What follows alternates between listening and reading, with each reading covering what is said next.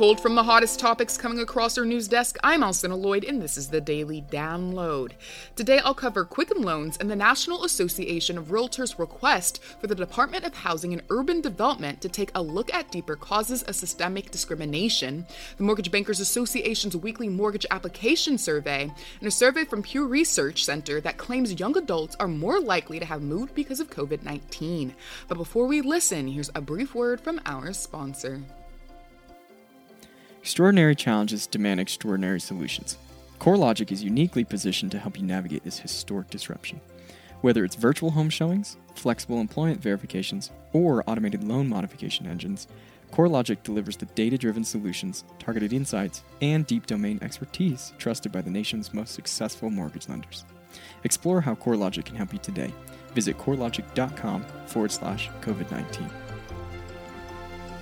Thanks for listening, and let's get started with an article written by Alex Roja that covers Quicken Loans and the National Association of Realtors' request for the Department of Housing and Urban Development to take a look at deeper causes of systemic discrimination. According to Roja, in recent days, both Quicken Loans, the nation's largest mortgage lender, and the National Association of Realtors, the nation's largest trade organization, have called on HUD to withdraw its proposed rule to amend the HUD interpretation of the Fair Housing Act's disparate impact standard.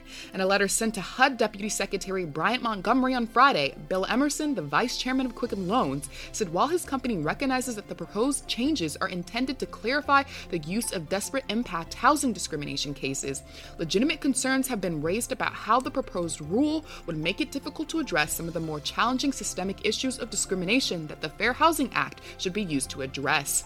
Notably, in a letter released on Monday, NAR said that HUD's revisions place too heavy of a burden on the ability of parties to bring legitimate initial disparate impact claims. In fact, NAR's president Vince Malta said there's a broad consensus that now is not the time to issue a regulation that could hinder further progress toward addressing ongoing systemic racism.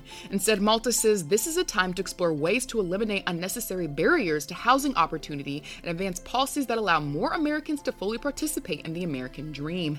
As such, NAR is now respectfully asking that HUD withdraw its proposed rule to amend its interpretation of the Fair Housing Act's disparate impact standard. Brian Green, NAR's director of Fair Housing Policy, said that a realtor's livelihood depends on his or her ability to sell homes, so it's in every realtor's interest to eliminate barriers that unfairly deny housing opportunities to any segments of our population. Our next story also comes from Alex Roja and covers the Mortgage Bankers Association's weekly application survey. According to Roja, mortgage applications gained 5.1% last week as mortgage rates continue to hit record lows.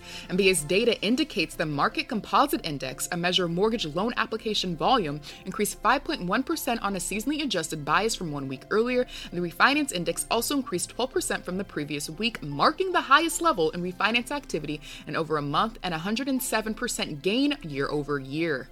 The report notes as the refinance index gained, the refinance share of mortgage activity also increased to 64.2% of total applications from 60.1% the previous week, and the adjustable rate mortgage share of activity decreased to 3% of total applications from 3.4% the week prior. In reference to the report, Joel Kahn, MBA's Associate Vice President of Economic and Industry Forecasting, said as rates continue to drop, it led to a jump in refinance activity, with refinance loan balances also climbing to highs last seen in March. Our last story comes from Julia Falcon and covers the survey from the Pew Research Center that claims nearly a quarter of Americans said they moved or know someone who moved due to COVID-19.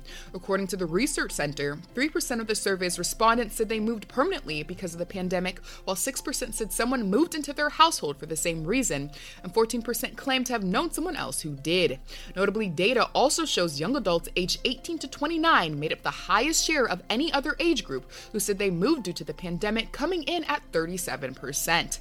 However, notably, a recent survey from Rent Cafe revealed that 14% of this generation was planning on buying a home, so this prior to the COVID-19 pandemic. That being said, many respondents indicated those plans went out the door as some of this age group has been opting to instead go back to their parents' houses as a result of the pandemic. Rent Cafe says because of the pandemic, 23% of respondents in general now say they will no longer buy a home. Nevertheless, 68% of older millennials say they still have plans on becoming homeowners within the next 5 years. Thanks for listening to today's episode of the Daily Download. We're excited to share that the Daily Download is now available on Apple Podcasts, so be sure to hit that subscribe button so you never miss the latest coverage of what's happening in the housing industry. We're also available on Spotify and Google Podcasts, so you can catch us wherever you want to listen. And now, since you're subscribed, we'll catch you again here tomorrow.